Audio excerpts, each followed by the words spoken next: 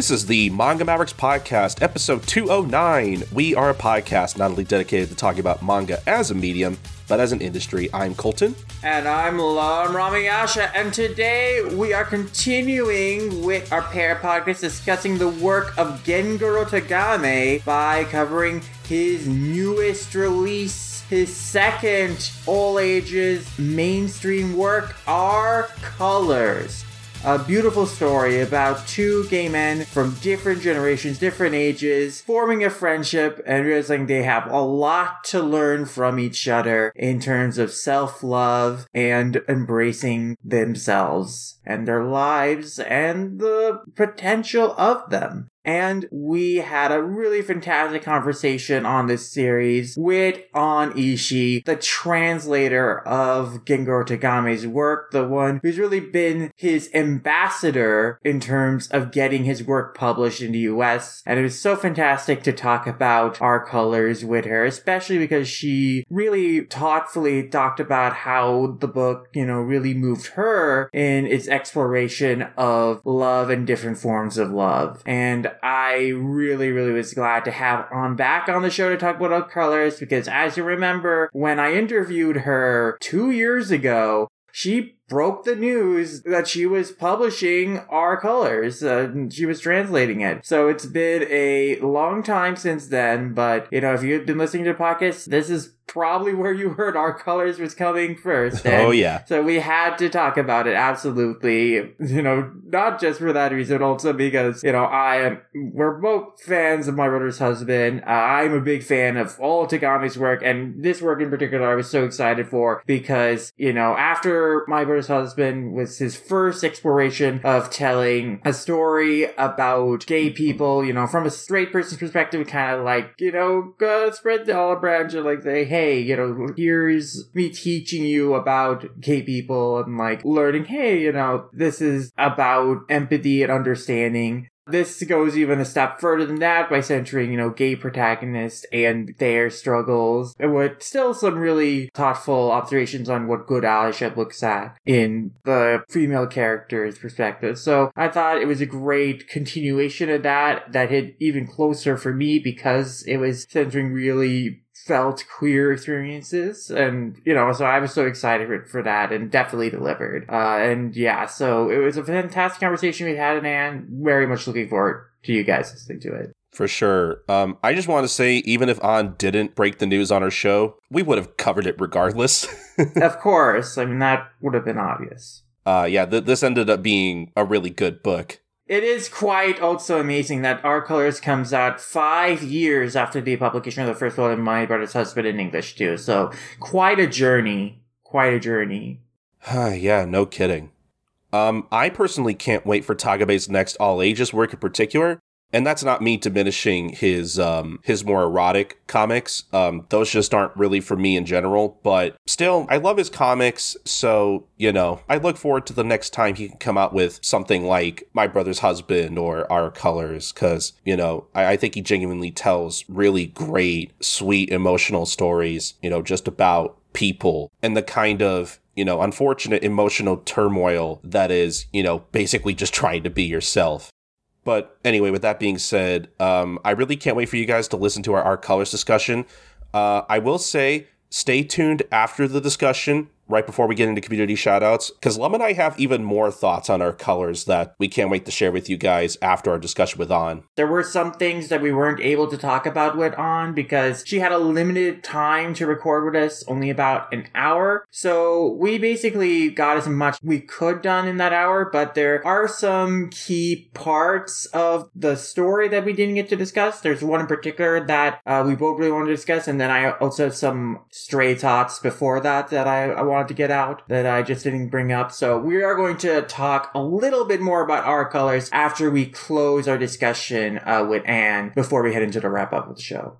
Yeah, so just so people know that when you're listening to the discussion and you think, oh, why didn't they bring this up? Don't worry, we'll bring it up after we close our discussion. Just wanted to put that out there. Yeah, we didn't forget it. And it's an unfortunate thing is that we did actually talk about the big thing that we wanted to bring up after we stopped recording it on. And we actually talked about it for 5 minutes. I'm like, man, we should have just kept recording. I wish we had OBS running or something so we could have just gotten it and we could have spliced it in, but it was an oversight. But yeah, actually, since we did talk on Anne, we'll also share her perspective on that when we get to it as well. Yeah, for sure. But before we get into that, Lum, at the time of this recording, you just got back from San Diego Comic-Con. How was that? It was very fun. It was a new experience. I had never been to San Diego Comic-Con. Didn't know what it would be like or how it would compare to other cons I've been. It was really, really smooth, really, really enjoyable because I think that they had a great line management system in that, there are a ton of entrances into the center and everything is spread out really well. So you're no lines to get in. This is not going to be like an Anime NYC situation where you're waiting like an hour plus to get in if you arrive unluckily enough in the day. And, also, it was really easy to get into panel rooms, like, even after they started, there obviously were very high demand panels where you did have to line up early enough, but it wasn't a case where, like, every panel was something that you had to line up over a half hour in advance for. Also, the main attraction, the main reason I went there was to be on the Best and Worst Manga panel that Deb Aoki hosts at San Diego Comic-Con every year. And I was able to panel alongside like an amazing group of people. Jillian Rhodes, Riley, the Omnibus Collector, Laura Nezut, and Bridget Alverson, and of course Deb herself. And it was just really cool to just panel alongside these really great people whose work I've been following for such a long time and, get a lot of different perspectives, highlight a lot of different titles. And, it was my first panel as well, the first time I've ever been on a panel. And so I was nervous, but I seemed to have done a good job. So Deb sent an invitation to have me back if I was interested next year, which was very kind and definitely something I'll absolutely consider because I did have so much fun. It was so much fun meeting a lot of really cool people, like not just my fellow panelists, but also I got a chance to meet Shane Garrity, who I've said on the show before, a huge formative influence to me in terms of really getting to manga, learning about a lot of manga because of her, live journal, Overlook Manga Festival back in the day, as well as her writing for House of 1,000 manga. And I met a lot of people, working on the publishing side. I met with a lot of people from Kodansha.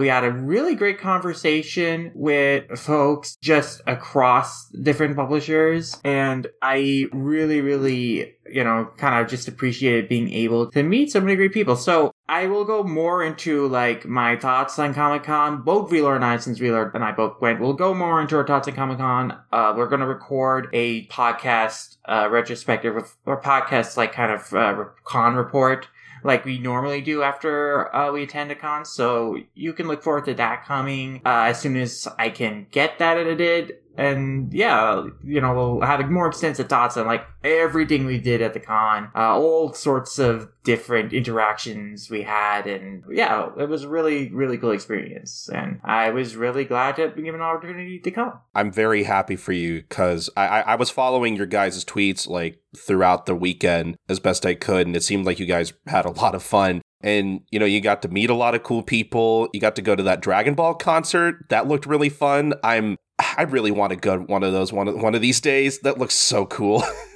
Yeah. Velar joked about it, but if you want us to come on another day, another adventure to talk about it, it is technically Dragon Ball animated related media because the whole thing is basically one long live AMV. We might set something up because I would like to hear about it. But yeah, overall, I'm glad you had a lot of fun, and I really need to go to one of these like outside cons one of these days because San Diego Comic-Con in particular actually looks really, really fun. So yeah. Especially compared, if you were given the choice to go to SDCC or Anime Expo or even New York Comic Con, I think of those choices, I would definitely recommend SDCC as an experience. That's interesting because I always just assumed, because for the longest time, I never really had an interest in going to San Diego just because, like, I always just assumed, like, oh, it might be kind of too crowded for me. Like, you know, that was a big reason why, you know, I had at first thought about going to Anime Expo at some point, but every year, the more I saw general attendance increase and increase year after year, it honestly kind of turned me off of the idea of going because it just looked like it got way too crowded to the point where I feel like I'd be uncomfortable going there personally. Anime Expo is insanely crowded, and it was insanely crowded this year from what I heard anecdotally, and not only that, it was not very safe in terms of how many people were, like, in an area at the same time. Yeah. And also, mask management was not very well done, both from kind of staff being hands-on and making sure people were wearing masks, but also, like, attendees following protocol. But I will say, you know, a lot of people made this conversation at SDCC. Mask management was really smooth. Like, people were being responsible, and, you know, if someone was having their mask off, staff was on point. Like, they were on the ball, like, making sure people got masks, and also making sure, just in general, that a lot of safety measures were being taken. And they were doing all this, like, without even having, like, bag checks into the convention center or a lot of other rigorous protocols you normally expect at cons. So I was very impressed at how, like, smoothly it all operated and how generally, like, everyone was pretty willing to follow the rules. That's so good. I thought, yeah, it was really, really remarkable in that way. That's good to hear. Yeah, point being, when and if I go to one of these cons one day, yeah, I think San Diego Comic-Con might be my first choice. Either that or I hear Otacon's pretty cool, but Otakon I would go to specifically so I could visit Sakaki, but, you know. Yeah, I mean, by the time you're listening to this podcast, we will have come back from Otakon, V-Lord and I. You know, so again, we'll also have another Otakon report with Sakaki and Jekka and Marion about, like, our experiences there. So look forward to that. But yeah, I also would recommend Otakon. Otakon was a very similarly fun experience and also similarly smooth, where I felt like, oh, it's actually pretty easy to traverse around and get into stuff. And also people are generally being pretty responsible, or at least as responsible as they could. So yeah, I also would recommend Otakon a lot. Okay, well, I'm just crossing my fingers. One day I can hopefully make it out to one of these cons. I would really like to. That's got to happen one day, but we'll get there when we get there. But I guess until then, I mean, like I said, I'm glad you had fun, and I'm looking forward to listening to your guys' con report when that eventually comes out. But until then, I think we should get into our discussion of our colors. That's right. You know, it's time to really paint a portrait of what makes our colors such a colorfully beautiful manga.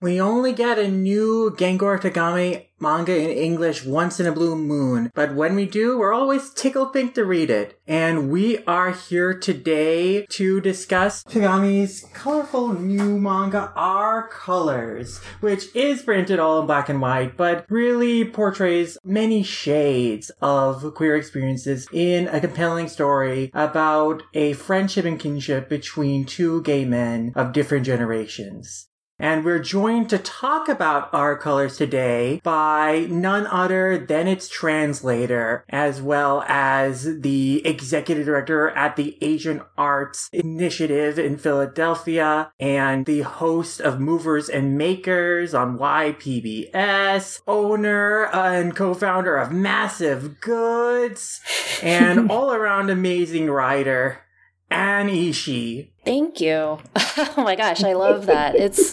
That was the best introduction ever. Thank you. Thank you for joining us to talk about this wonderful book today that you helped bring over to us in English. And I've been so excited to read it ever since I interviewed you a few years ago now, and you actually broke the news that you were translating it. It was coming out. So ever since then, I've just been so excited to read it, and it definitely lived up to my colorful dreams, I will say. So I love that. Can I just say real quick, because I wasn't on when we interviewed Anne, you know, all those years back. I just really want to say thank you for your work on this and My Brother's Husband. I think both of these are, like, legitimately some of the best manga I've ever read, especially My Brother's Husband. So I really want to thank you for your work on both of these. Wow. I'm so touched. Really, really thank you. my thanks to you as readers. That's the best thing I could hear. Definitely, we absolutely are huge fans of his work and definitely want to champion and spread the word about them. And yeah, we're so thankful that you've been doing so much for bringing over Tagame's work, both his all ages stuff and his erotic stuff. The Passion of Gengoro Tagame coming out in 2 volumes. The first one's already out now, so that's another one I'm excited to get my hands on as well. Yeah. Now, our colors does not go to the spicy side of Tagame's work. Not as many fluids, let's say. Coming. It is kind of similar to My Brother's Husband, where, like, if you read even, like, a couple pages, like, you can, and you're not familiar with Tagame's other works. The kind of dudes that Tagame is interested in drawing. I mean, I will say, when Amamiya is introduced, and the angles he introduced, and, you know, my eyes were going in a few different places. I'm like, oh my god, this guy is totally a big dilf. Big burly man I'm totally into. My first thought when I first saw Amamiya was, is this buff Miyazaki? Did Miyazaki go to the gym? Honestly, yes. His face is very reminiscent. I like that a lot. That's really good. Buff Miyazaki. That's really good. Yeah, Gably. Because I think Miyazaki also has, like, his own cafe, right? Or am I misremembering that? That sounds right. I think at his offices, the Ghibli offices have a cafeteria that he cooks at. I think maybe there's a cafe. I don't know. I've definitely seen him in an apron before. There is a Studio Ghibli cafe. I don't know if he serves there directly. Yeah. That would be really funny. Yeah. Screw directing anime. Working at this cafe, that's I want to be a barista. I mean, if I were Miyazaki, I'd do it. I'd make the career change, honestly. He deserves it. Yeah. But we should probably talk about, like, what Our Colors is about for those who haven't read it yet. Yes, and I want to turn it to you, and, like, as a translator and someone who knows the story very well, how would you describe Our Colors and describe the story for people? The story focuses on a high school junior named Sora, who is a budding artist. And, in a nutshell, this is a coming-of-age story about a boy who realizes he knows he's gay and is just really reckoning with how and if he's going to come out. And he has friends who sort of help him figure that out, including, as mentioned, Mr. Dilf, Mr. Buff Miyazaki, Amamiya-san, who owns and runs a cafe by the seaside. And their friendship and relationship is really the sort of navigator of that story. But it's also, I think, the central sort of conflict of the story is this question of coming out. And I don't take for granted how important that is for a lot of folks, but in Japan, the context is different. The cultural context is different. So, it may not be as obvious to publicly come out to everybody, and that is not a failure. Like, so in the story, if he doesn't, like, get on the school podium at the gymnasium and announce his sexuality, that is not a failure, right? Whereas I think in a lot of Western narratives, that's the expectation, like, I'm out and everybody's gonna know it. But, not to stereotype, but I do think the coming out narrative just does look different in this context. But I like that about this story. I appreciate that too. As, everyone has their own individual experience and their comfort level and, like, who they want to come out to and when. And especially, there's a particular context in Japan for the queer community I know. But even just on, a personal level, I personally never really made a big announcement coming out as non-binary or as bi, only to a few select friends who I could trust, and really that is still continued. And I know a lot of other people who similarly just kind of act that way. It's not something that they hide, but they are very selective in who they confide in.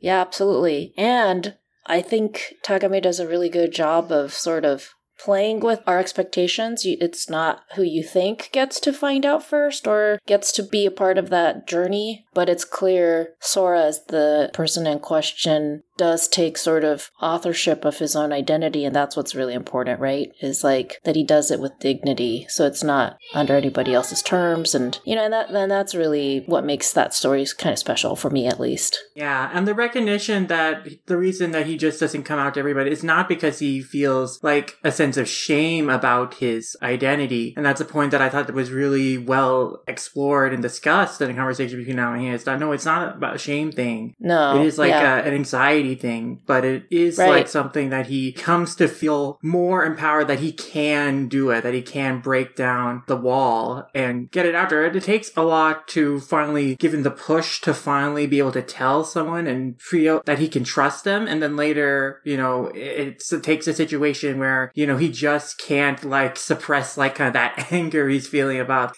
being misjudged or misunderstood. But I really appreciate that Togami explores kind of that area where it's like coming out to some of the situations you'll find yourself in that pushes you to do that. Like it's something that really depends on your comfort level, and it depends on like who you really want to know and you can trust with knowing. And for, I think, Sora, it's like he wants someone who can really understand and accept him, and he wants that from the people who are closest to him and he loves most of all. Yeah, absolutely. And I think, you're also speaking to, you've mentioned trust, but, it's also sort of understanding what love is, right? So the sort of love he experiences between his friends and then the crush he has on that boy and, what that means. And maybe friendship is more significant than romantic love, right? That right. Yeah, those intimacies can really look different. And I think it's actually quite profound that, his friendship is actually much more important to him than this, fantasy of a love affair that he wants to entertain. Yeah, I think that's a point in the book that might have left some people a little wanting, is that he never does confess to his crush and let him know. But yeah, I totally really understand that viewpoint of like, no, he really appreciates his friendship with Yoshioka. Yeah. And at this time, maybe in the future he will feel like, no, I want to let him know. But right now he is just more comfortable hanging out with him as friends and doesn't feel the need right now to tell him. He recognizes that. I mean, he was struggling with that question for most of the book. It's like, do I really want to tell him?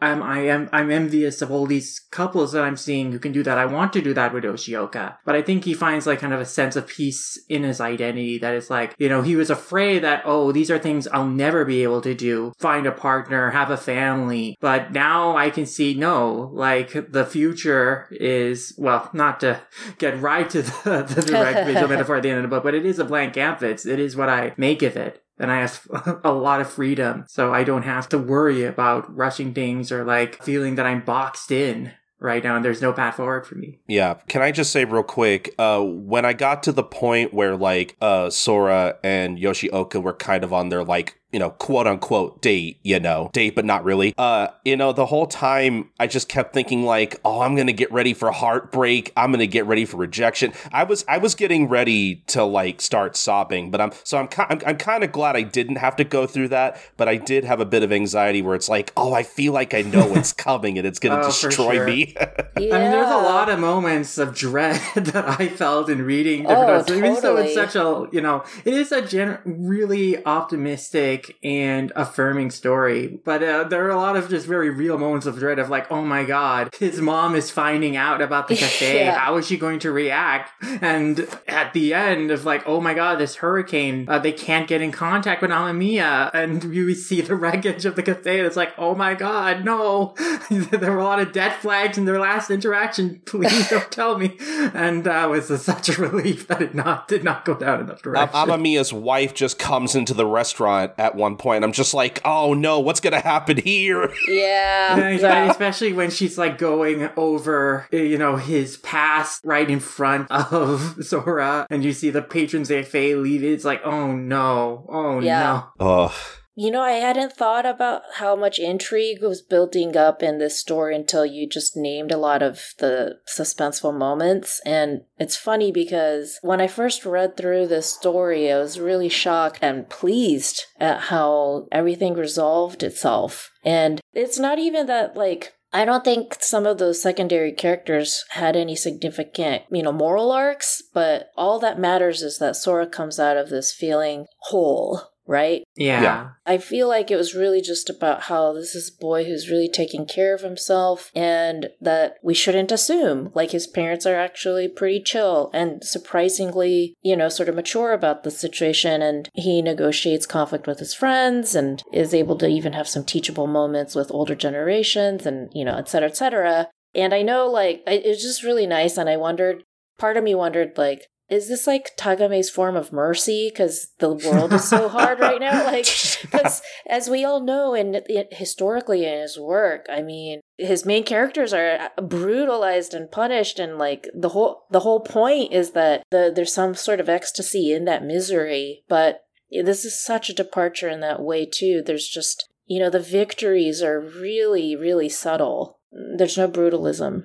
Yeah, I found it a very comforting and, again, optimistic read, and I think that's what he was going for. Like, he wrote in, like, his afterword and in an interview I read with him about the book recently that his goal with the book is, like, thinking from the perspective, as a gay teen, I really didn't have someone to confide in. I didn't really have a community where I could feel like it was okay for me to be out and being gay.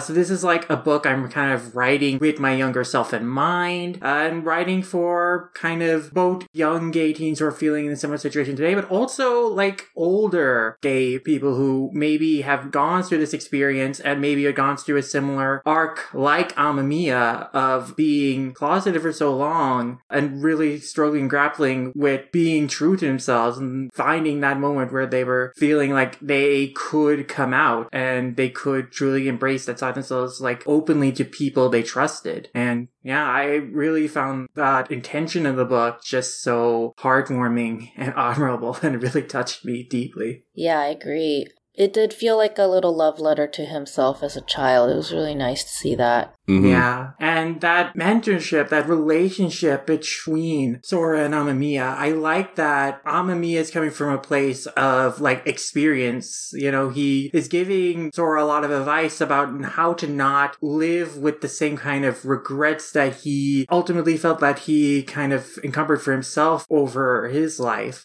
He's coming from that experience, and we get a sense for a lot of the early book that, this is a guy who's just really mature and just really knows very confidently how to live out and proudly as a gay person, because he says, it's not a secret I hide from anyone, when Sora first asked him about it. But as we come to realize, that is something that has been, like, built up over years of hiding, years of feeling ashamed of himself. It's kind of reflections on what he feels like, I should have not felt that way. I should have had this different perspective, and I'm trying to help this kid who I see a lot of myself at his age in to not go down the same path I did. And I really appreciate that aspect of his character, but I also appreciated that Sora, on his part, like, is providing Amamiya an example of strength in confidence in themselves in a completely different way as well, because when, Amamiya is talking to Sora of like, hey, do you feel maybe a sense of shame about being gay? Like, Sora's like, oh, no, not really. And Amamiya's like, oh, wow, I'm impressed with that because you're farther ahead of me than I was. And as we come to learn, like, in Sora, Amamiya found, like, his first true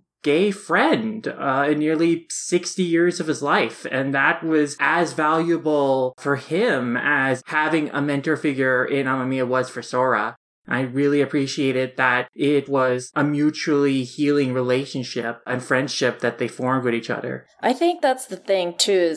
There's certainly a mentorship there, but that's friendship, right? It is reciprocal. And so I think that's really important also in acknowledging any peculiarity people might have felt around the age gap is really important to note. Like, intergenerational relationships can still be really important and rich and healthy if they're reciprocal. And I know that a lot of older folks derive a lot of their dignity and pride out of their ability to have these relationships they couldn't in normal cultural standards, like in his own family, in the family that Amamiya created for himself, for example. And, I think, Takame and I have talked about this separately, but just it is complicated for a lot of older men, I think, especially who have started families. Like, it's actually, there are two different ways to see this person: as a deadbeat dad, or as somebody who's been able to redeem himself by befriending somebody who really needs his support and friendship and love. So, I think to be able to kind of color those aspects of the relationship in this way is really important. Mm-hmm. Yeah, many shades there. Yeah. Many shades to how a person may be perceived, in different lights. But yeah, I definitely really like that ambiguity and like how we, understand Amamiya's like history is that you can really empathize with like the struggle he had for so much of his life, like kind of holding that secret in, but also the sense of desperation that would lead him to, when he has that opportunity to finally live himself, just take a chance to get that clean break. And the way he ended up leaving his life and family just because he was feeling, well, I'm afraid of being trapped here if she won't sign the divorce papers or if she doesn't let me leave. So, it's a very complicated situation that you can feel for everyone in that situation. Ooh, it's messy. Yeah, but it's explored and presented in a very mature way. I mean, after the confrontation between Amamiya and his wife in the cafe, you're led to think maybe for a minute that, oh my god, is this going to like explode even further? Like, what is Yuko gonna do next? Where is this going? But then we see, like, the next time we check in on them, they're having a very kind of mature conversation going over, how they feel about the situation and like making their cases to each other about like why they want to live the way they do, and they come to an understanding by listening to each other and ultimately recognizing and respecting them. And I really appreciated just seeing that. Yeah. And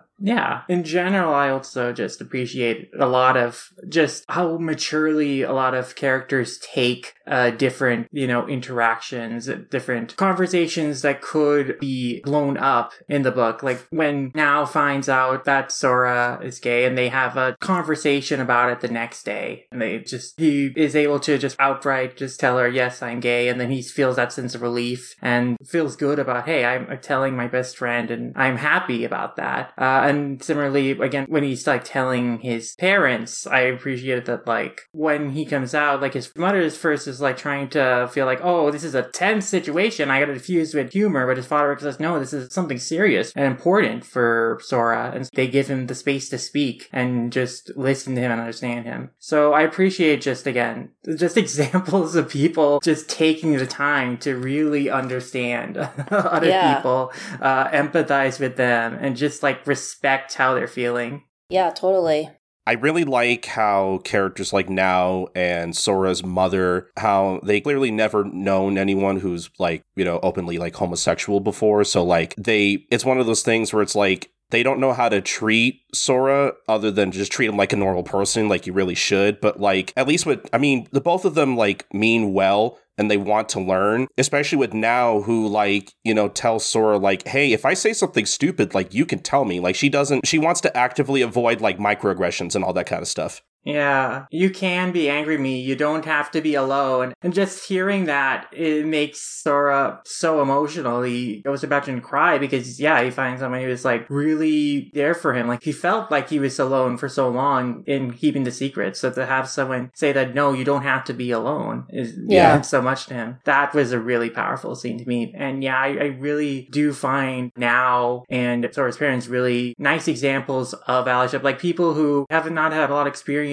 with queer people in their lives before, but when someone important to them comes out, they make mistakes, but then they take the time and understanding to learn from those mistakes and try to understand how Sora's feeling. Like I really like Nao's arc in particular, where at first she's not very careful about just saying Sora is gay in public, especially like when Sora's like complimenting her about her looks, and he's like, oh, what am I supposed to take from a gay guy? And then Sora's like, no, don't say that out loud. She has like an oh moment there. And it takes a little while for her to understand how he's feeling. It takes like being confronted by Mizuki, not being able to tell her like the truth and everything that is going on between her and Sora, that she kind of comes to realize, oh, keeping the secret is really hard and it really sucks. And this is something Sora has been dealing with for so long. And I understand that now. And I really appreciated that her coming to that realization rather than, because like I was worried for a moment that, oh my god, is she going to feel like some sort of resentment to Sora for being put in this situation? But then she immediately makes the right connection of like, oh no, I am feeling now what Sora has been feeling for so much of his life. Yeah, I'm glad she doesn't like make it about her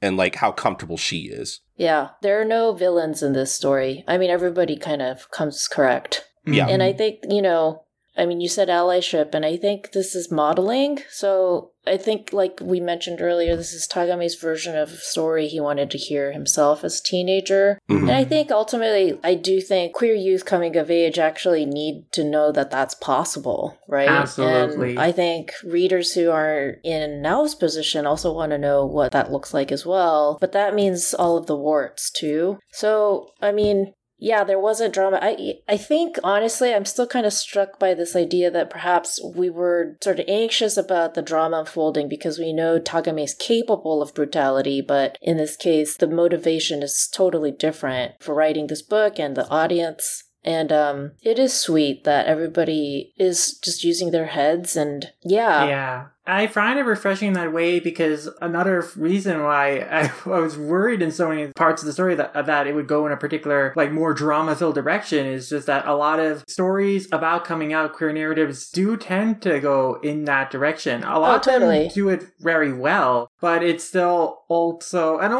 not just that. I mean, even in real life especially, a lot of these situations, they can go in a much more catastrophized direction in very unfortunate cases. And so there's that real life anxiety as well. And, for me, I could also see so many situations in which I would dread, particularly with the idea of Sora, like, kind of creating a mask for himself when people are being, like, homophobic in a joking way about BL manga, or then when, like, people are making heteronormative assumptions about him, like his mom thinking that he and now are dating and that he might want to have sex with her later. And it's like the fact that, and what's more even especially hurtful is like a lot of these people he knows are like well-meaning. They are not saying it to be like cruel, but that just like makes him feel all the more isolated and alone, that it's like he can't outright get mad or reject him. He just has to kind of put up a wall, like this mask, to hide how he really feels, because he's just not comfortable yet kind of, outing himself and declaring honestly how he feels about that to them. The moment in the beginning where he is in the middle of his classmates, like basically bashing gay men, and, he sees Yoshioka kind of join in, and then you see his mask kind of crack because you could clearly tell visually that, like, really hurts him. The visual metaphors in this series are, quite frankly, really amazing. Like, I just love how clean and readable the art is, but there's some really powerful visual moments all throughout this book. I am just astonished with Tagame's art style and that how, clean it looks. Like, it is, like, when I see, like, backgrounds of the city, like, it is still very detailed, very foreign, but, like, the look is just so pristine. It feels like there's no, like, extraneous, every line has just such purpose and just such form and purpose. And when I look at his pencils at the back of the book and I see, like, oh my god, like, he draws art that looks so polished and so much like the finished art already in the pencil stage, and just a masterful draftsman he is. Yeah, no, I think you're totally right. And that style has also just evolved so much in the last several years. It's like a confluence of the subjects changing. I mean, this is definitely the highest number of iterations of woman I've seen him draw. No, I feel I heard him talk about it in the interview that I read, where it's like, this is the most I focused on a relationship between a man and woman character, and that was a little challenging. And he's certainly I mean, I've seen his depictions of women in past work, and it's like really not because he's misogynist at all, but just because it's in his adult work, it's just like so grotesque and so much more visceral. Whereas the gender diversity in this story and also their youth, those are two things that are translating in different ways from his past work. And then lastly, the last factor is he's getting older as an artist, so his methods have changed a little bit. He's doing more digital. I think this was all digital, even the pencils. So, there's, those are elements of this production as well. And I feel like I'm seeing that just from having worked with him for over 15 years now. So, that was kind of cool to see play out. And, like to your point, I think also like his line work is really exceptional, but he's trying to do sort of emotional atmospheres, and he starts to use these like watercolor tones, but it's still in pencil, right? Or sort of just renderings of what to convey Sora's obsession with the color blue, for example, in a two-tone, in a monochrome book is pretty awesome. I thought that was great. No, absolutely, for sure. And that's something like he had to consider for the series, is that it's going to be a book printed in black and white. So how, with color is such an important motif of the book, how do you communicate that? And I think that he communicated that sense of, different shades and hues and the essence of paint really well. Like when Sora is just like kind of walking out in like the very opening pages, and we see like kind of these blotchy watercolor paint like just framing him, like you definitely get a sense even in just the black and white of this idea of like, oh, like he's thinking of these palette of colors he's just been describing. Mm-hmm. And we have like several like really vivid examples like that, I feel, throughout the book, where we get like a little bit difference of a style in shading and coloring that gives you kind of that sense of like, oh, he is like envisioning the world in like this painterly perspective and way that I really appreciate. So to be able to do that just purely in black and white is pretty amazing.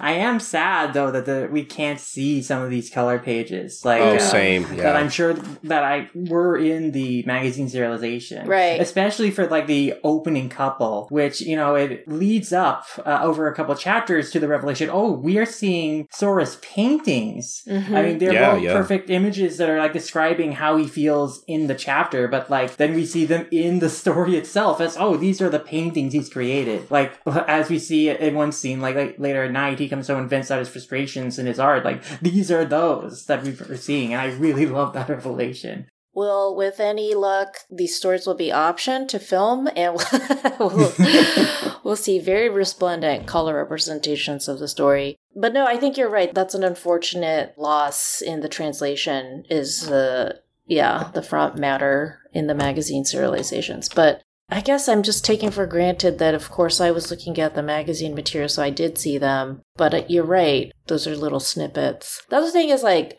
he uses language too, right? Like, Sora's name, it's... Sky. Yeah, exactly. So there's a double entendre with Sky, and then the fact that they live by the ocean, you can just kind of picture waves crashing, and like when he describes blues, it's in the context of, things we can presumably experience ourselves. Mm-hmm. I mean, yeah, like when he's like describing the sky being, and then when he describes like the seaside, those are things that like most people can really envision for themselves. And so I think that he does do a good job of like describing colors in a way that you can really picture because you've had experience with them. You can, in your mind's eye, see them. So that's a very thoughtful choice that I really appreciated. But on the subject of language, I mean, that goes into questions I have for you about translation, like in parts of the book that you found like very interesting to translate or maybe challenging to translate.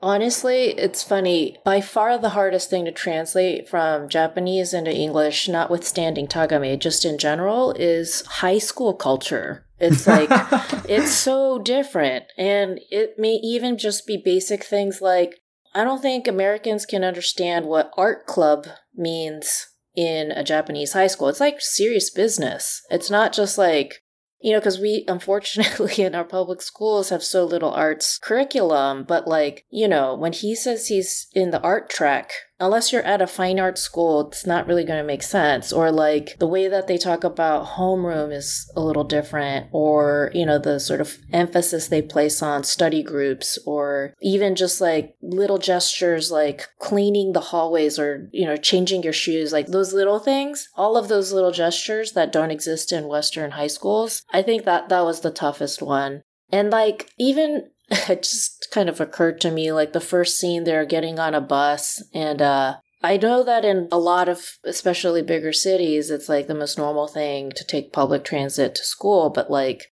you know, this is in the suburbs. Like these kids are not, this isn't in Tokyo. So like in my head, I'm imagining like, okay, what are readers thinking when they see this in English? Like, you know, kids taking a functioning public bus by the beach to their high school, or like that they have really exceptional, you know, arts and culture curriculum, or maybe not even exceptional, just sort of acceptable.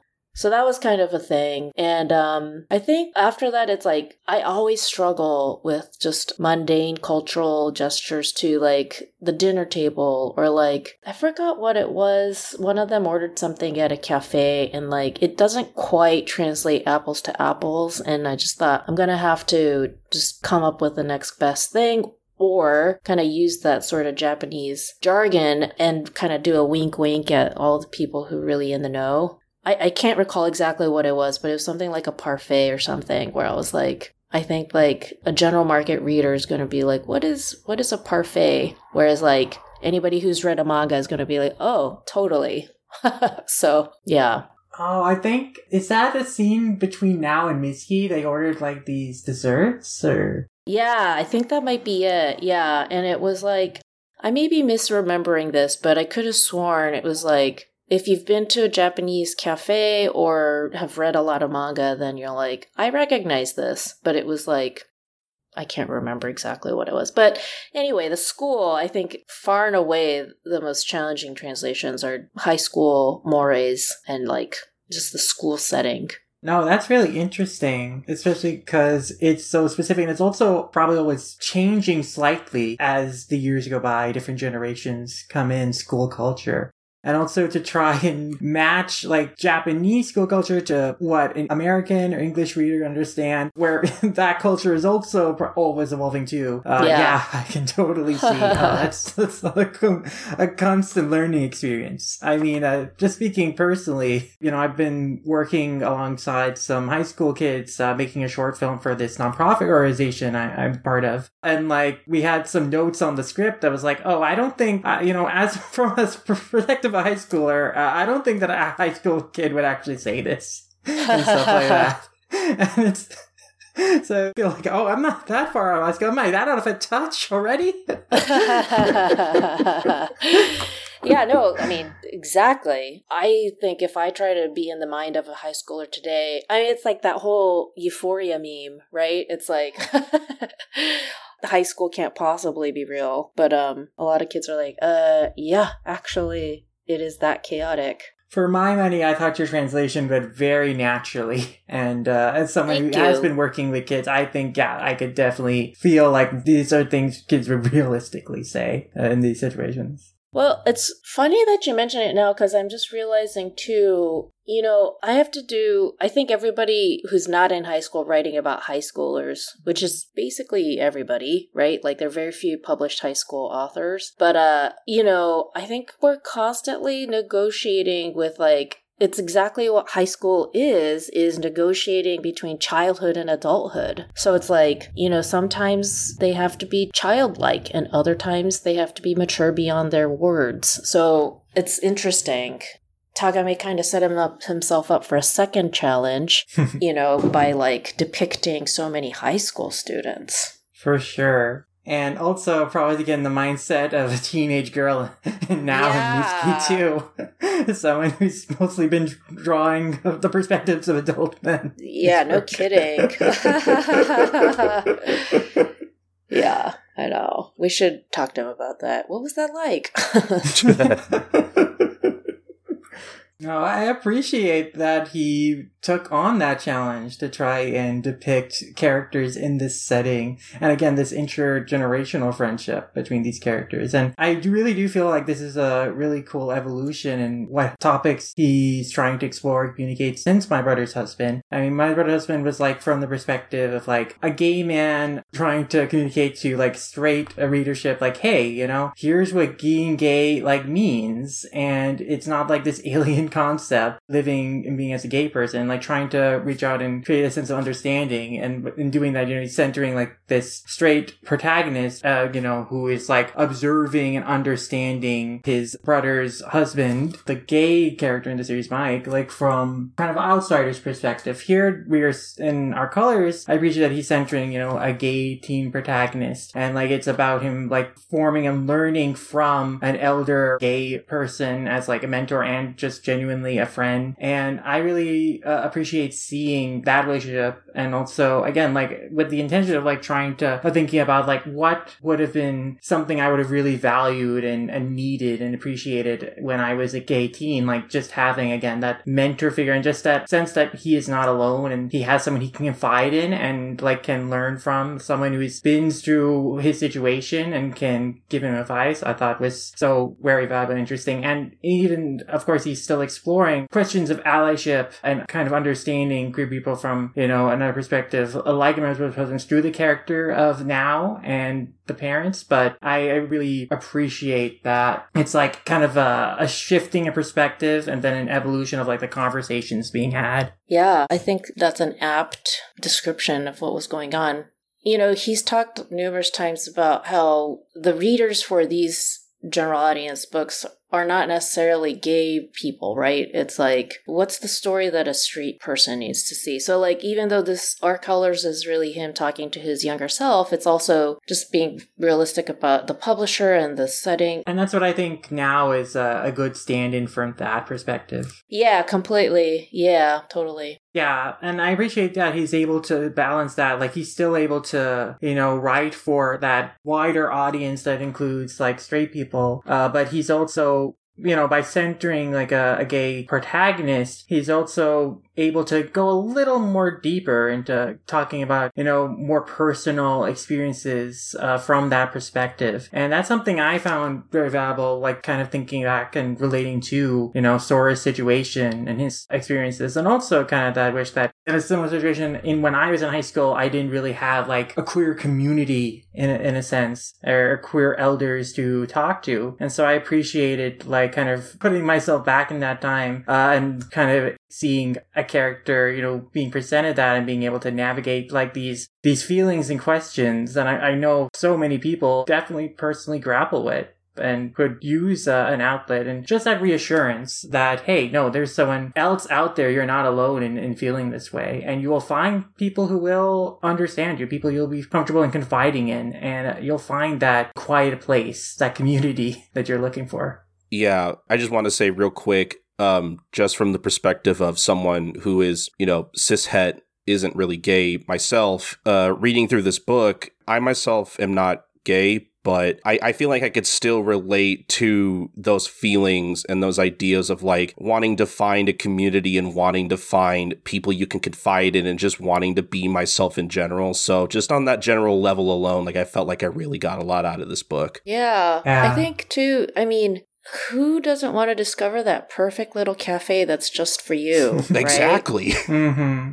I mean, gosh, that cafe alone, it's like, what a great idea. And yeah, just like as a high schooler, I think I would have loved nothing more to have been in a place where I was treated like an adult patron with like respect and like, you know, just an identity formation at that age is so crucial. Like a safe space. Yeah, exactly. Yeah, a retreat from like kind of the outside world. Just your own little world inside this cafe. Yeah. And it was so nice to see that being found for Sora, but then also as the story progressed, him realizing that he doesn't need that physical place to find that. He found that in the connections he formed with Amamiya and Now. And even then, if those people leave his life, he can think back to that, and he can think with hope and confidence that he can find that again in other people. Mm-hmm. Yeah. I think it's funny now that we're talking about that cafe, I'm realizing,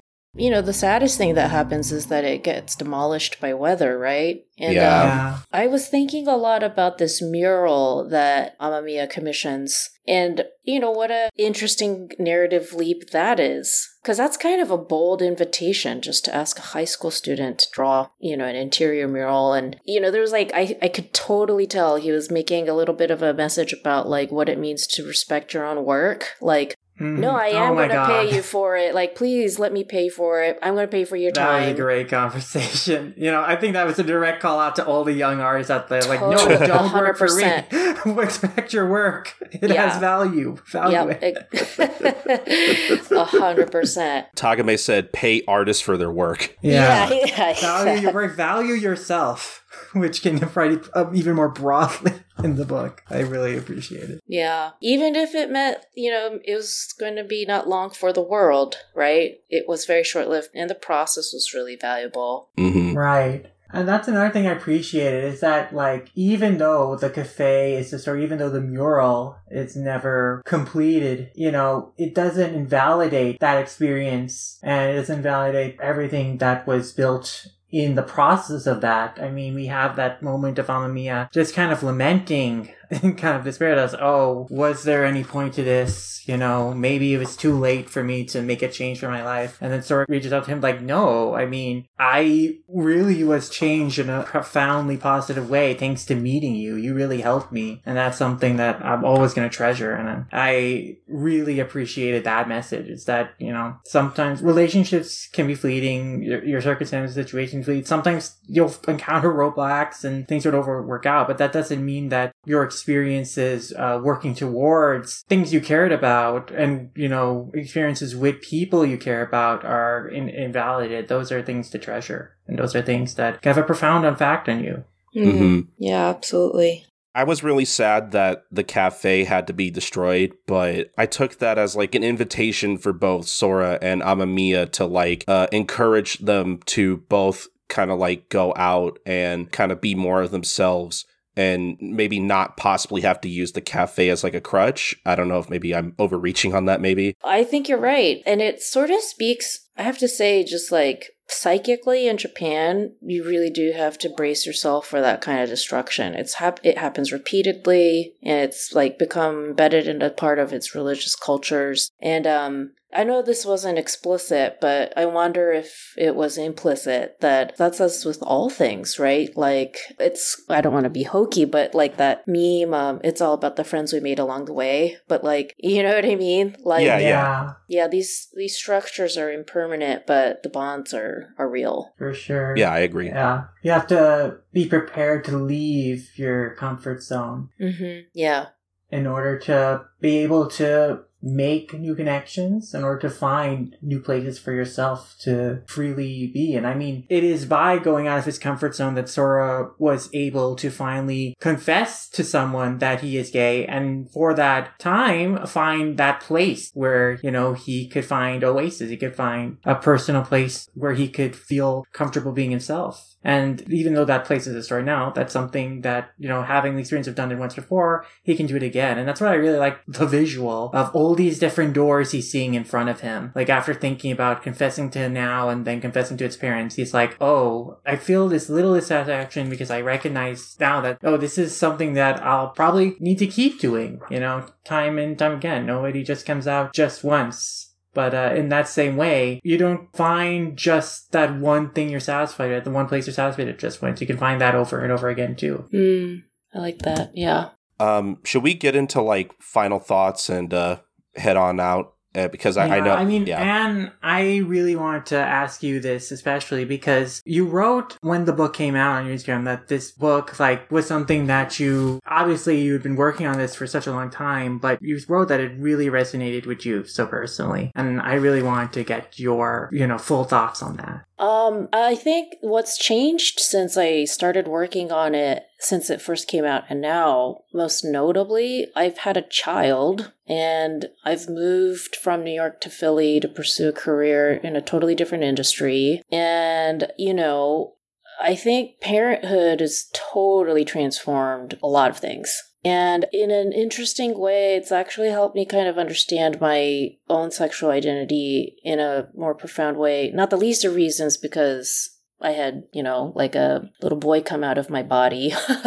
But like, that was a real inflection point for me. But what it actually did is sort of change all of my understanding of love. And I didn't think before I had the child, actually, that I was capable of thinking of multitudes of love. Like what it means to engage in love and to feel it despite it being painful, or accepting love in ways that I didn't want. Like, I guess before I kind of just wanted love to look like a very comfortable feeling that did nothing but make me feel good. And I'm learning that it's so much more complicated than that. There's family obligation, there's responsibility, there's unrequited love, which I've absolutely experienced. Like that crush feeling.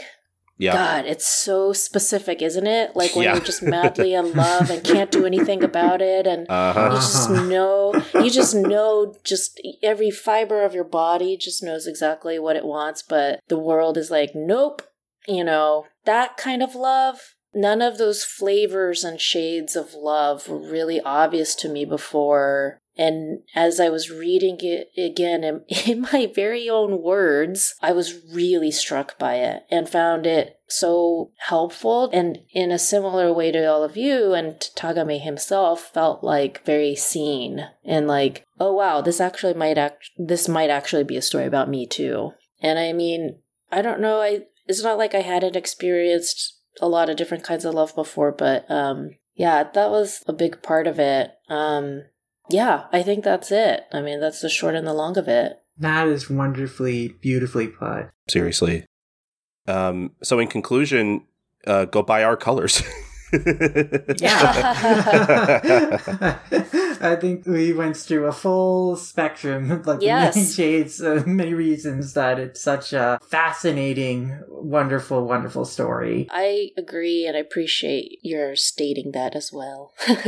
No, it was just so lovely to talk about it. Thank you. Yeah, no, thank you for allowing us to read it thanks to your translation and the wonderful work you've been doing, bringing over Tagame's work over. Aw, thank you. And yeah, it's always a pleasure to talk to you about the work you're doing, and hopefully we can have more conversations about Tagame, gay manga, and all the other great stuff you're doing in the future. Absolutely, I will. Be in touch soon when we do our next thing. Wonderful. But until then, would you like to let people know where they can find the work you're doing? And as you mentioned on top of the show, you are doing a lot. Well, anything I'm doing, you'll find out about at anishi.com or at my blog, which actually is really more of like a live journal these days. And then Asian Arts Initiative, I do want people to know about such a great organization here in Philadelphia. We support emerging and mid-career Asian American artists of any discipline. And yeah, go look for our colors at your favorite bookstore or go to bookshop.org, if going into stores isn't for you. And I think that's it.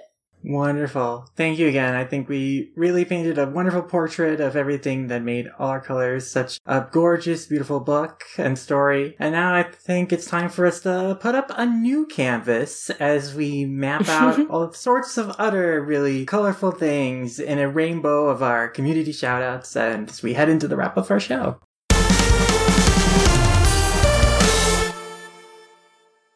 Thanks again to An for joining us for a very wonderful, very thoughtful discussion on our colors. There's so much we had to say about the series. And so much we didn't say. Yes, and that brings us to what we'll now kind of go into before we get into a wrap, is that we did have some stray thoughts that we were not able to bring up on the conversation that we just wanted to briefly mention. So, in terms of stray thoughts, one thing I wanted to start off with is that when we were talking about the resolution of the series and how we found that, hey, there was a realization that was come to, that sometimes friendship is more valued than necessarily needing to move into a romantic space with someone you really like or care about. This is kind of what Sora kind of ultimately reconciles with his feelings for Yoshioka, is that, you know, he has these deep feelings for Yoshioka, but at this point he realizes that right now he's okay with just being friends. He had this realization after really talking with Mr. Amamiya about like how his feelings and his kind of desires and wants and enviousness of straight couples he's seeing, of like what he wanted in his relationship with Yoshioka, and then he realized, oh, I think that I am fine right now with just this closeness, and it leaves us up with a potential for the future of like when Sora may ever feel confident in coming out to Yoshioka, or comfortable with like kind of maybe feeling out how he feels about him. But I also wanted to just bring this out just to say that I also like this as a reflection in Nao's arcs through the manga, which we didn't quite talk about her relationship, her feelings for Sora that kind of be developed. You know, Nao and Sora were childhood friends, and at the beginning of the story, she doesn't necessarily think of him romantically, even though she's very close with him. And she doesn't quite understand kind of changing social perceptions of their friendship and how close they are. But when her friend is like kind of positing this idea of like, oh, is it that maybe you like Sora or Sora likes you? That's kind of when she really first starts to kind of search her own feelings of like, does she romantically like Sora? And so we see her kind of become a little more flustered or become a little more unsure about like how she feels about him. And then you can see very clearly a little bit of disappointment and surprise when she finds out that he's gay. And you know, another thing we didn't touch about is that I really like kind of the subtlety of Gengoro Tagame's like expressions and how he communicates so much with just like simple eye movements. And so you'll have a lot of moments where characters are having kind of a tense conversation with someone and they just kind of wince a little bit. Yeah. And so, like, there was this one moment where, like, you know, in Sora really coming out and confessing to Nao when they're sitting at the, like, childhood spot, you know, she kind of gives that little wince when she's asking him, do you not like girls? And you have a lot of those kind of subtle, like, kind of character acting moments in the manga where she's, like, kind of clearly a little disappointed that her feelings for Sora will probably be unrequited, but of course she still is there for him as a friend and ally. And of course we talked before about her allyship journey and the realizations of realizing, oh, it's really difficult to keep the secret and it can really suck, and now I understand how Sora is feeling.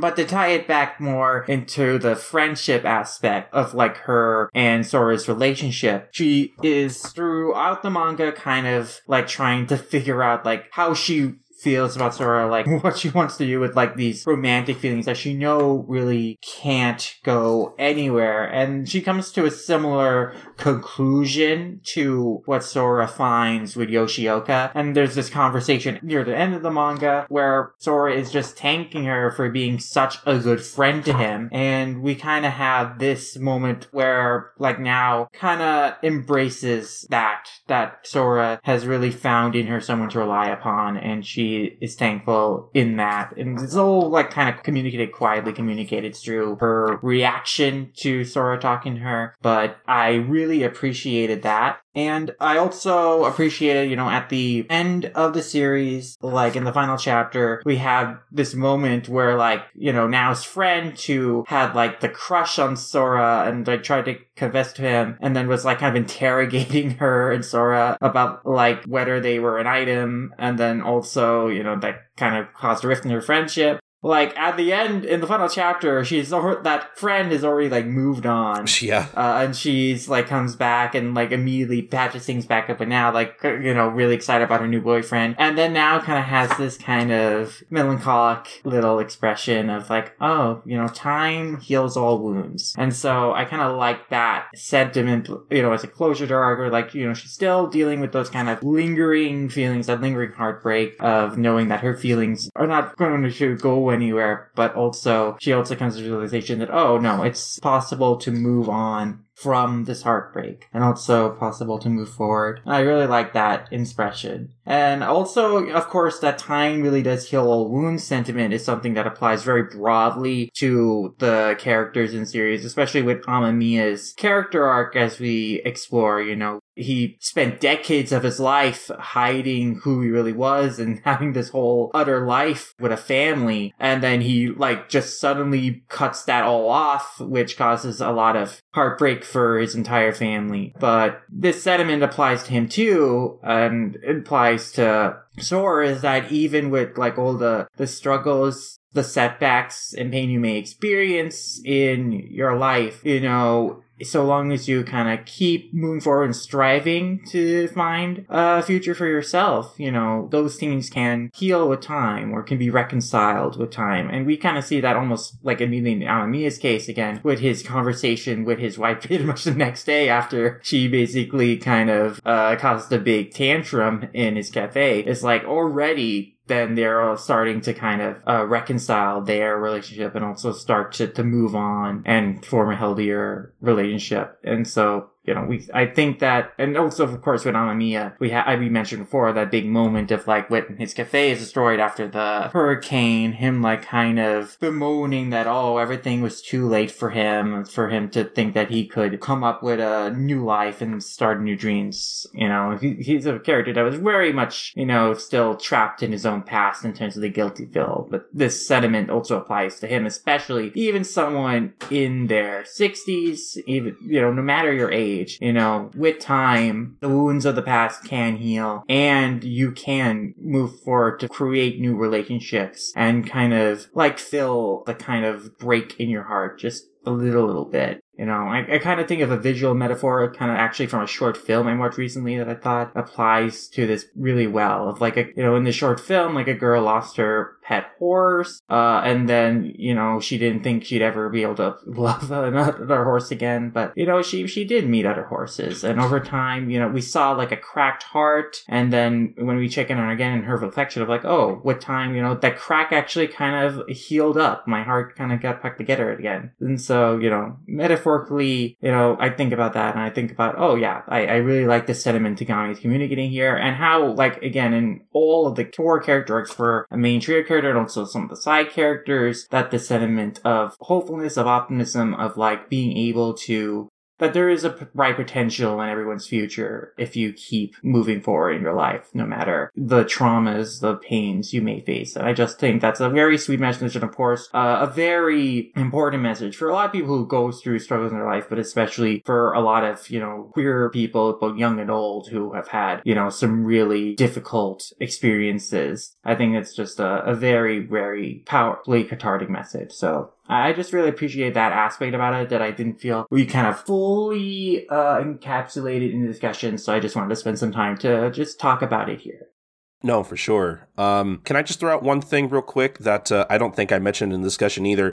Something I really enjoyed about Art Colors that I think was, I don't know if subtle's the right word, but it's just something that's just kind of thrown out there and they don't really spend a whole lot of time on it, which I think is nice in a mainstream work, that Amamiya has a sex life and has had a sex life, and that's just normal. I like that he throws that out there, and it just feels normal to mention. I don't know. It's something about that really kind of caught me off guard. Of course this guy has had sex before. Yeah, the casual sex life. Yeah. He's just mentioning that, on this dating app I found a lot of men and I had sex with them, didn't form a lot of lasting relations with them. And yeah, it is just a casual, that I think is a very bold choice for Tagami to put in the work. It's just saying, because a lot of times when you have gay characters in media, they are gay, but we don't really see them in relationships. We don't, have any talk about them having actual sex. This is especially true of American sitcoms of back in the day. Yeah, they can come off kind of sexless in a way. Yeah, so again, it is pretty bold for Tagami to just, casually mention that yes, Amamiya, he does have a fuller sex life, that we're not seeing, but we know. Yeah, he doesn't hide that. And yeah, it's acknowledged. So I do really appreciate that as well. Actually, on the subject of sexuality, there's another point that I appreciated about the work that Tagami actually brought up on Twitter when the book was published in English, is that he mentioned that because this story is told from a teenager's perspective, he went out of his way to make sure that he wasn't, like, sexualizing the teen character. Yeah, I saw that too. Especially, you know, when he was trying to communicate, like, Sora finds Yoshioka attractive, he made sure to portray it in a way that we are very clear that it is Sora's perspective, it is what Sora, the character, is finding so attractive and appealing about Yoshioka. And so, yeah, I just wanted to mention that Tagami was thinking about that and paying very careful attention into how the sexuality of his teen characters were communicated. The sexuality of, like, all his characters, I'm sure, as well, but especially with Sora and his perception of other people he's attracted to. Yeah, I saw that tweet around too, and I really appreciate that from Tagame, because I feel like that's something that not a whole lot of mangaka really take into account as much. Right, I mean, we read a whole lot of manga where we're seeing teen characters sexualized all the time. Yeah. In very exploitative ways. Gross ways, very gazy ways. Mm-hmm. So Tagame, is really making sure that, no, this is the perspective of the character. When the scene where, like, Sora is just admiring Yoshioka's body after he's, just finished, like, a big baseball practice or whatever. It's like, yeah, no, you're meant to understand, like, this is Sora really noticing it in a way that, yeah, it makes sense for a teenager to do. It's a similar case in terms of, like, Nao's gaze towards Sora when she's also kind of noticing his physicality. It's, like, very clear that, no, we are seeing the characters, and their appeal through the eyes of another character. Yeah. It kind of reminds me of the moment from, because I think Cross Manage, that we've covered on the show before, had a few moments like this too, where, like, Sakurai is hanging out with a bunch of, girls his age, and, he's obviously interested in girls, so he's going to notice girls in a certain way. And I remember moments like that in Cross Manage where I felt like, okay, this doesn't feel like gross at all or exploitative. Like, he's a teenage boy, like, he's going to notice certain things, and that's healthy. Yeah, I think Cross Managed had some moments where I think it kind of towed the line or overstepped. Like, there are some moments with, like, the rival lead, where I think there are a lot of, like, kind of, boobs jokes with her, or some boobs jokes with her that are kind of more in the realm of, this is not necessarily from the character's perspective gaze, but the reader's gaze. That's fair, yeah. I mean, obviously, I still think that in general, Kaito does a very respectful job with his characters in his work, and I definitely do agree that when it comes from, like, the perspective of, like, the female characters towards, like, Sakurai especially, like, we definitely see, like, very much an in-character's perspective on a teen character noticing someone's sexuality. Yeah. But, to apply back to our colors, like, yeah, that's a detail I really appreciated about the work. And then, in reminding myself, I think on the series, I also just wanted to bring up, again, I think we talked about a little bit in the discussion, but I do really appreciate the portrayal of Sora's parents, and also just the portrayal of just the difficulty of, like, having well-meaning parents or family members, but them not quite understanding you or trying to push you in a direction in terms of really trying to force a relationship or trying to be responsible parents, but, like, in a really awkward way that it's, like, kind of ignoring, like, what you are ready for.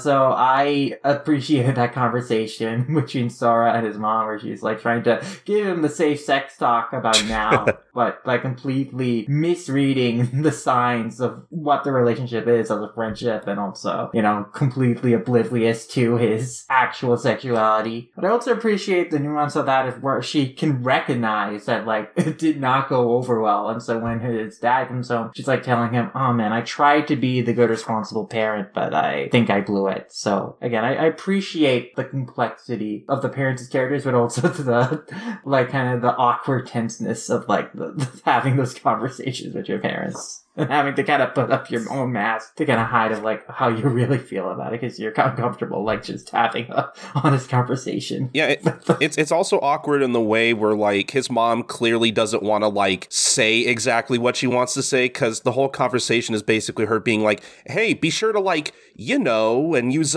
you know what.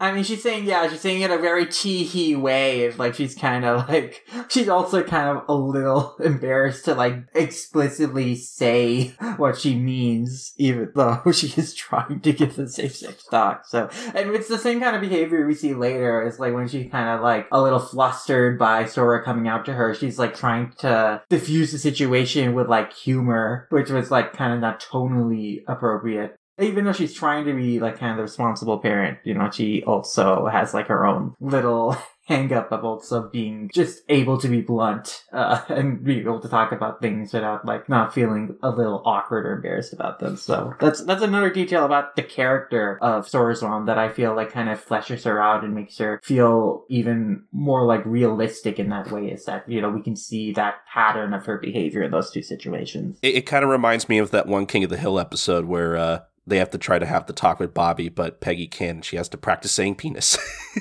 Yeah. Penis. Okay, but I think we should get to the big thing we both wanted to talk about during our discussion, but just didn't have the time for, unfortunately. Why don't you start this off? Because the thing is, this is something I really wanted to talk about during the discussion, but after kind of thinking about it more, I do realize that context is kind of important for this, so...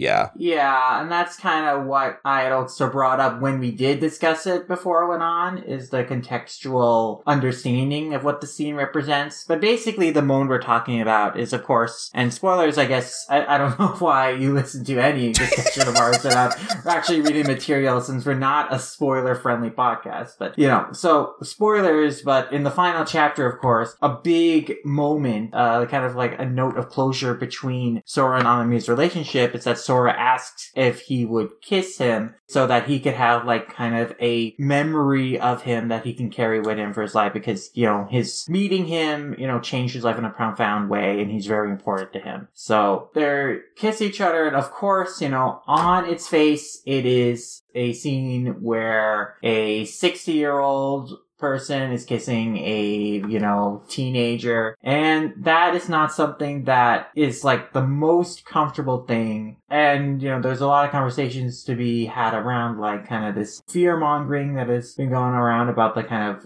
grooming and stuff like that, yeah. Which is a conversation that, you know, is, like, brought up in the book of, like, characters, like, being suspicious of Amamiya's attentions towards Sora and stuff like that, and, like, just kind of the ridiculousness of those claims. So, like, on its surface, again, it's like a 6-year-old person kissing a teenager. And if that's not something, you know, you want to see, it's not something that is super comfortable, you know, you're not going to really like that development. But again, it's important to understand it in the context. So Anne, you know, had a very thoughtful observation on this when we kind of asked her about her thoughts on this, is that the series as a whole is kind of about exploring love between people, different forms of love between people, and not just romantic. And this moment is kind of like an expression, again, of just, like, love and a bond between Amamiya and Sora that is not romantic or sexual. It is just kind of like another expression of that. And, you know, that's also kind of how I see it, as, like, kind of like a kiss is just kind of an expression of affection for another person. And, you know, there are different, like, cultural contexts given for kisses, you know. I was listening to Manga Machination's discussion of the book, and Morgana brought up that, you know, in Italian culture, it is just kind of an acceptable thing to kiss someone on the mouth just as, like, a greeting, and it's a sign of affection. So, you know, in different cultures, like, a kiss does not have the same necessary weight that it has as a romantic exchange exclusively, or certainly not a sexual act. So, in this context, again, like, just thinking about what it represents for the characters in the story, it's very clear that there's no romantic feelings that are going on between Sora and Amamiya. It's never, ever hinted at. It's never really explored. They don't see each other in that way. And it really is just Sora really cares about this person, and he just wants to kiss him as kind of like a sign of affection. And I mentioned this, and this is how I described it. For me, like, him kissing Amamiya is creating, like, this memory as an anchor point for him to think back on his experiences with Amamiya and the time they spent together. So for me, I think that it really is not a line that is crossed without reason, and it's not crossed in a way that is like inappropriate in terms of like what it is trying to communicate and what it's representing for the characters in the story. So, yeah, I was thinking about even now that I even have, like, an even more relaxed stance on it. Before I was like, it's still maybe flat out not okay to portray. But then as I was thinking about it, also hearing other perspectives on kissing and stuff like that, I was like, oh, well, actually, it's really not that big a deal. It's very clear just throughout the context of the story how these characters feel about each other and also what this is trying to represent and communicate. So, yeah.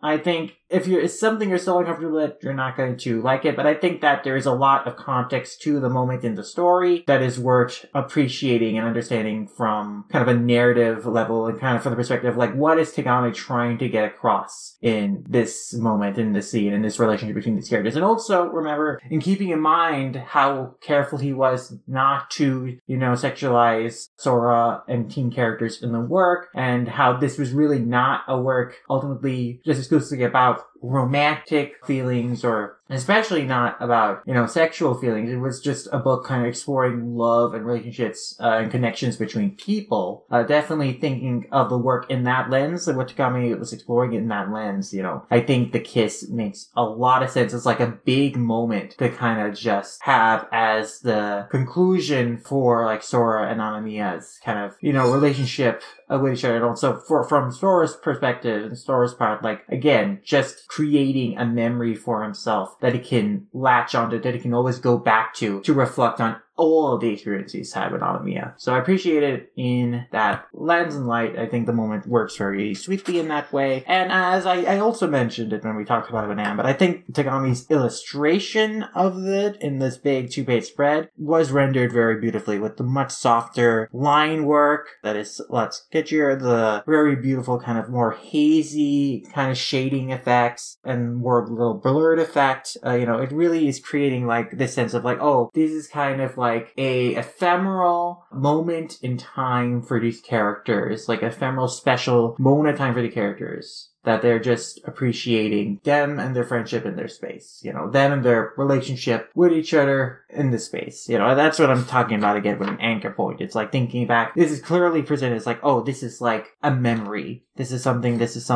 that can turn back to think about. Which is like in the context how it is brought up. It is brought up in the context of sort of thinking back about it as a memory. So yeah, I think it works contextually and narratively for what Tagame is going for. Yeah, I just want to stress that even with the context, for anyone listening to this, if you're still not comfortable with it, that's okay. Yeah, if you're still not comfortable, it's okay. It's still something that, it is also what it is on the surface, right? Yeah, for sure. A 60-year-old person kissing a teenager. So, if you're uncomfortable with that, you're going to be uncomfortable with that.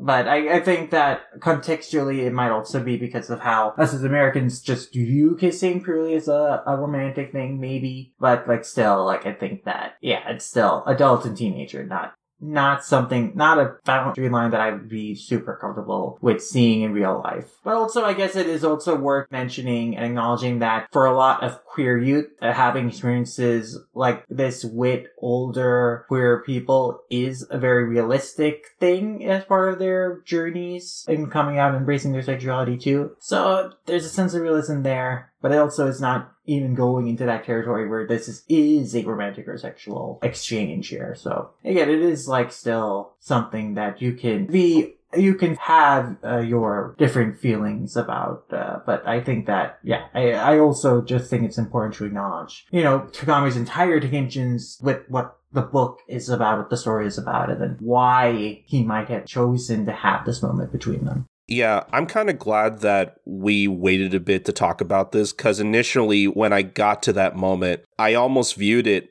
This is me speaking at the time. I'm not saying I necessarily feel this way about this now. But initially, when I got to that moment, it was one of those things where it's like, oh man, I'm really loving this series, like all the way through. I had like no issues with it up until that point. And in the moment, this was something I was going to bring him on the show originally. In the moment, it reminded me of going through Descending Stories for the first time in the way where it's like, and I don't want to go too into specifics for anyone who hasn't read Descending Stories, but Descending Stories is also a series that is one of my favorites of all time. I love it. But Descending Stories also has this thing where it's like, it's really good up until they have to throw in this weird thing at the end that's kind of gross the more you think about it. But for most people, it doesn't like ruin the story. It's just like one weird little wrench where it's like, I guess we gotta throw this in, but you can kind of ignore it, That's about the ambiguity of that moment too. Is like, well, is this really truth that is being told? Or is like character humoring this guy's crazy theory? Yeah. So you're not really... You can have that ambiguity of like saying, oh, you can believe in one way if that you want that, or you could really believe, or you could really say, oh no, this is just bull that she's just humoring. Yeah, like I'm not saying it's exactly the same thing. I don't want to come across like that. I'm bringing that moment up because it's a wrinkle. It's a similar wrinkle in how you may feel about it. Yeah, I bring it up because it's like I felt that exact same way in the moment reading Art Colors. Like, oh, is this going to be like the one thing I'm going to have to grapple with in an otherwise like really great story? And I think currently I feel like, okay, I can be okay with it the more I think about it, but I think I still kind of have to work through my feelings in terms of like, I think I still have to kind of work up to being okay with it for right now, but I think I can be, I guess, if that makes any sense. Yeah. Like it doesn't ruin the story for me, obviously, because in the moment I was afraid it was going to, but like I said, I understand the context is what I'm trying to get across. And I think the more I think about it and the more I kind of stew on it, the more I can be okay with it and the more I can accept it. But it is also one of those things where I am kind of afraid of and I probably shouldn't worry about this because like, who gives a shit? But like,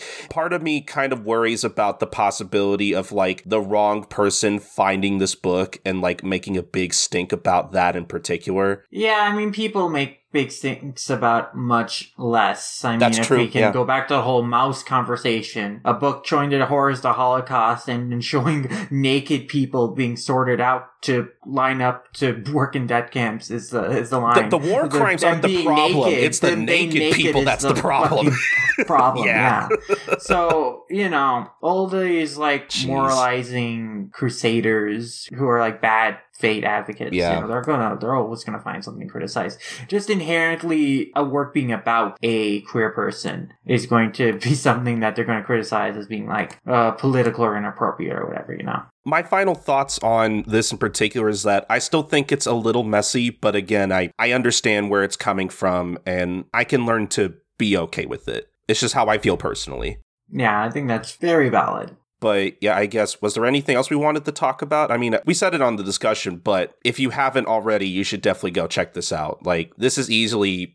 I'm still grappling with this too. I don't know if I like this more than My Brother's Husband. I think I almost like them about the same, but I think for me, My Brother's Husband is still the work that I like a little bit more than it. This is going to be one of those things where, like, depending on the day you ask me, I might say, oh, I like Art Colors more, or I like My Brother's Husband more. Like, I like them about the same. They're both very good works. Yeah, I mean, for me, Art Colors is more of what I wanted out of My Brother's Husband. It was so, ever since I found out about it, and since reading My Brother's Husband, it has been the work that I've been really wanting to read from Takame, so I was very glad to finally have, and it definitely delivered on what I wanted in terms of, like, a story about, intergenerational friendship between two gay men, and them both kind of grappling with different experiences in their lives that, for me as a queer person, and also in a queer community, interacting with and talking and,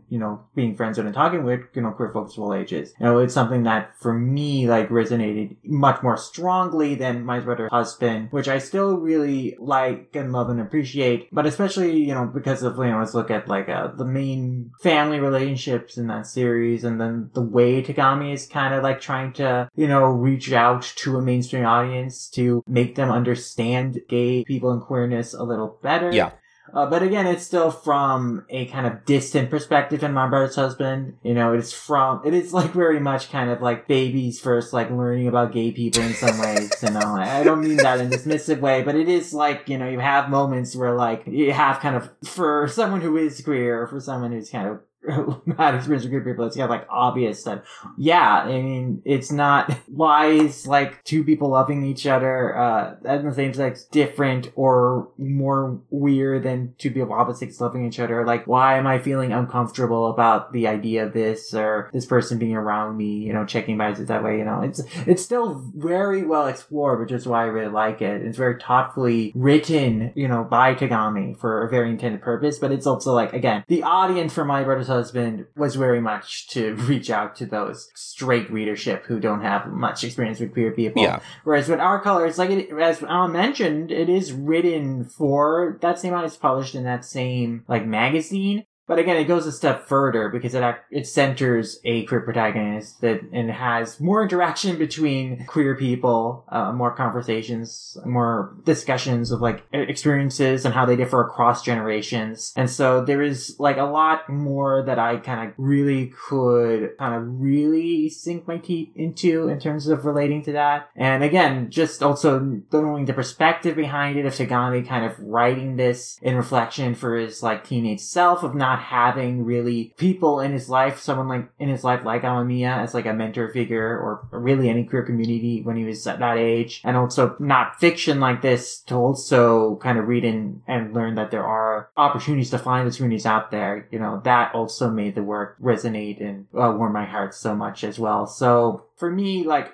for a lot of personal reasons, Our Colors is my favorite, but they're both very excellent works. Kagami is just a really masterful storyteller. Yeah. So very much looking forward to his next, like, mainstream publication title. And, of course, you know, I'm also looking forward to picking up The Passion Gengoro Tagame and reading just more of all of his works, because he's just a really fantastic artist and very thoughtful in his story choices and also in his indulgences in his erotic stuff. So yeah, just fantastic. We're continuing to get more of his work published out here, and it's a great summer to see both sides of Tagami's work too. For sure, but yeah. I think that about does it for whatever stray thoughts we had on Our Colors. Definitely went on a little longer than I thought it would, but you know, you should expect that from us at this point.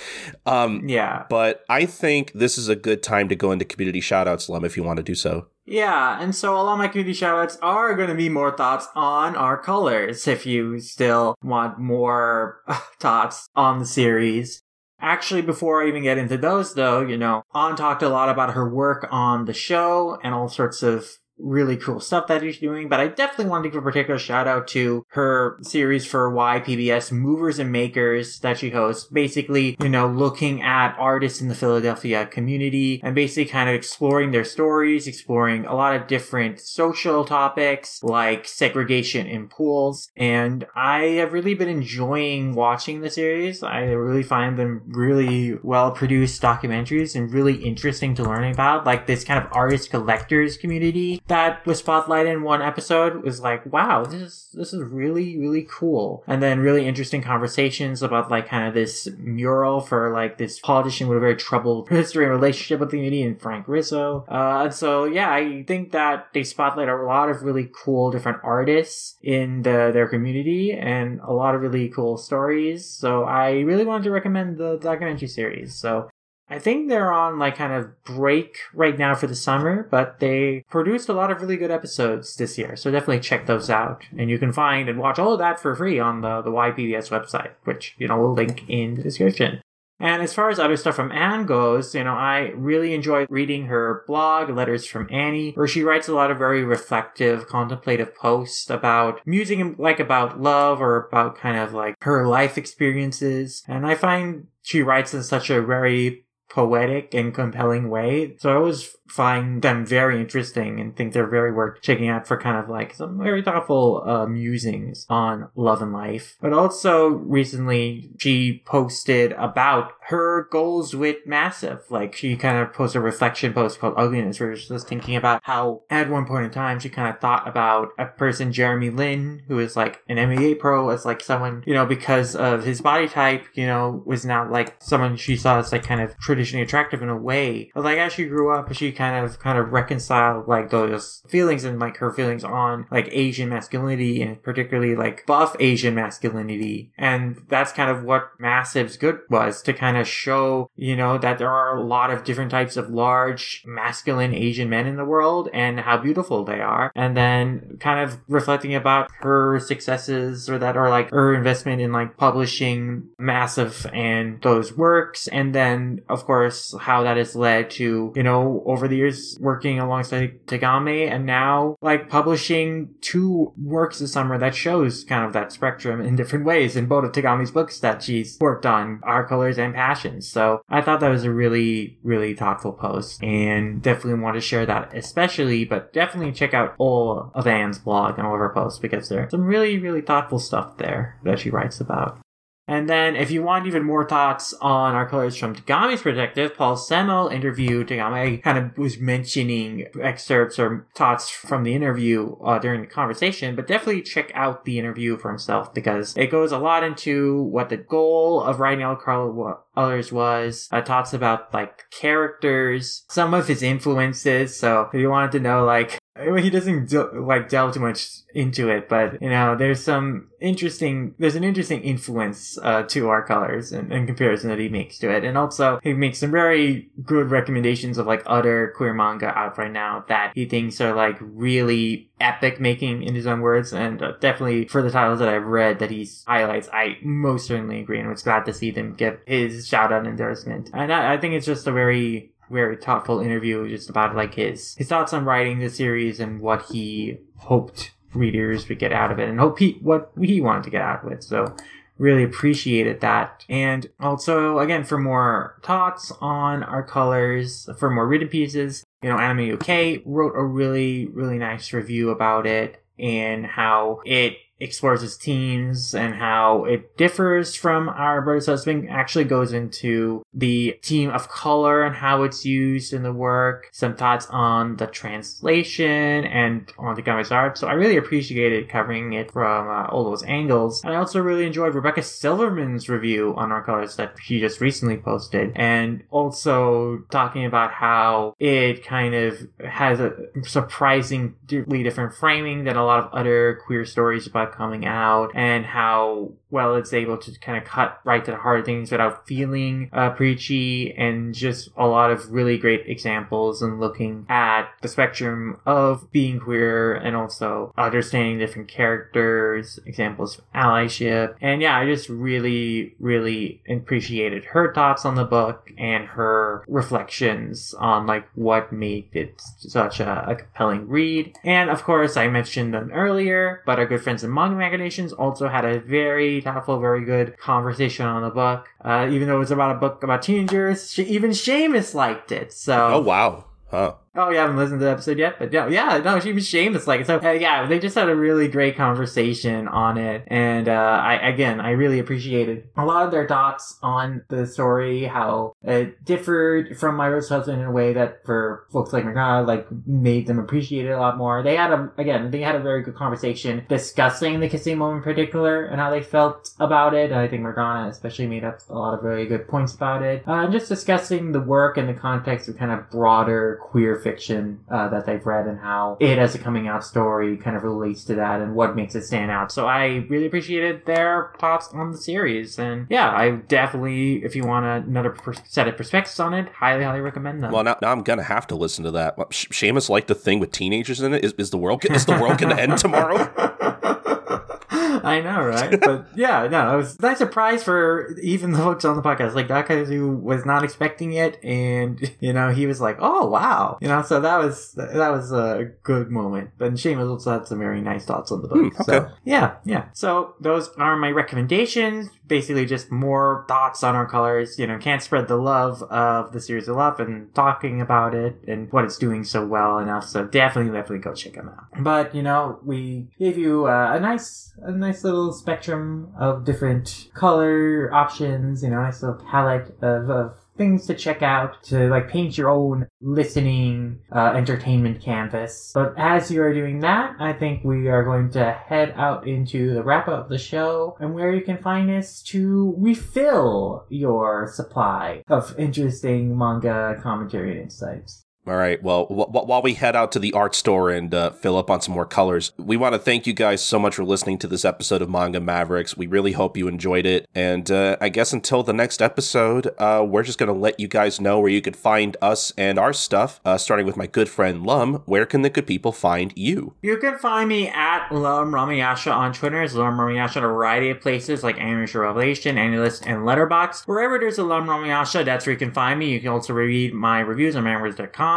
Got a lot of books coming in, a lot of reviews planning to go out. Look forward to more in there. That's also you can find the other podcast I do, Lum Squad, the Urusei Yatsura focused podcast I do with my good friend Andrew A.C. Yoshimura. We discuss the wonderful wacky world of Bungo Takashi's Urusei Yatsura. We're having a lot of fun covering the manga as it's being released by Viz Media, the movies available streaming on Crunchyroll and on Blu-ray through Discotech, and we are so excited to talk about the new reboot anime debuting later this fall. We have a ton of plans for the show, what we want to talk about, how we want to cover the new show, and so if you want some great discussion on a classic, super influential and super entertaining series and the works of Muroku Takahashi, definitely check us out. You can find us on Twitter at @Lum_squad. You can find us on YouTube by searching for our channel name in the search bar. We're also on every podcast platform you could think of, like Apple Podcasts, Spotify, Stitcher, and Anchor. We also cross-post episodes in the Manga Rats feed and post episodes early, oftentimes months early, on the Manga Rats Patreon. And if you enjoy the art I make, the illustrations I draw for our shows, or the animations and illustrations I'm making in general, you can find that stuff on my Instagram at SidArtworks.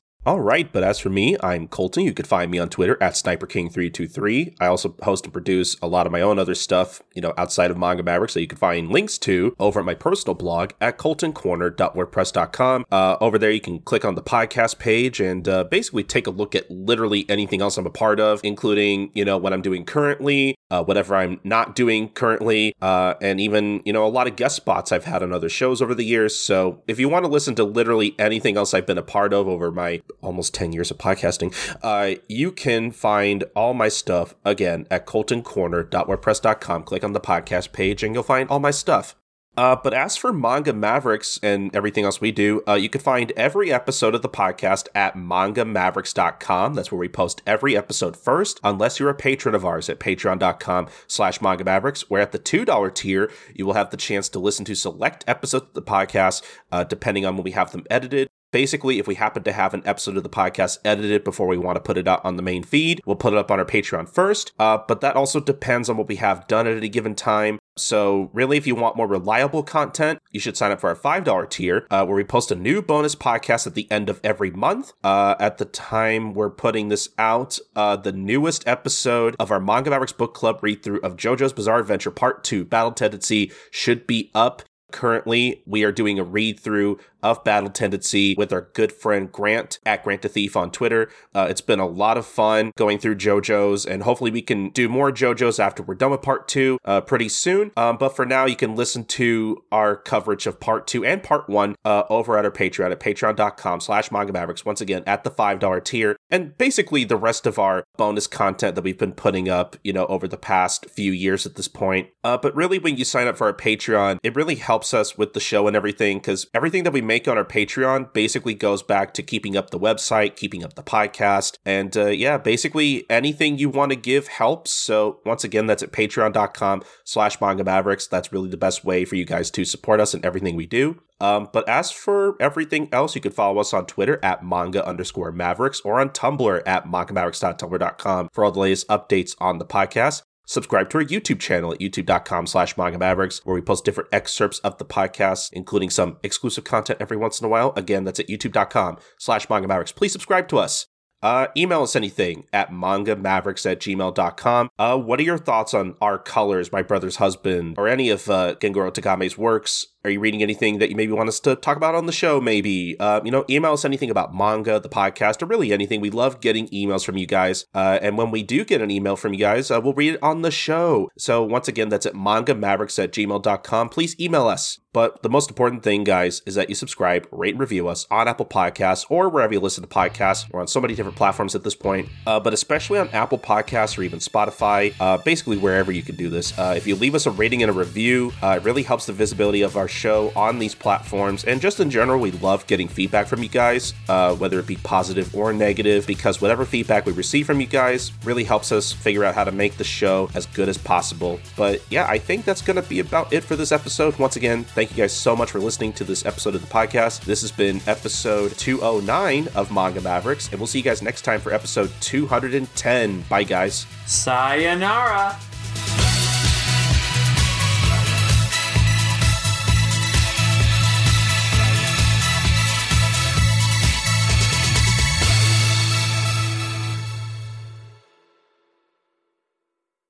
We should probably talk about like what Our Colors is about for those who haven't read it yet. Yes, and I want to turn it to you, and like as a translator and someone who knows the story very well, how would you describe Our Colors and describe the story for people? I really think it's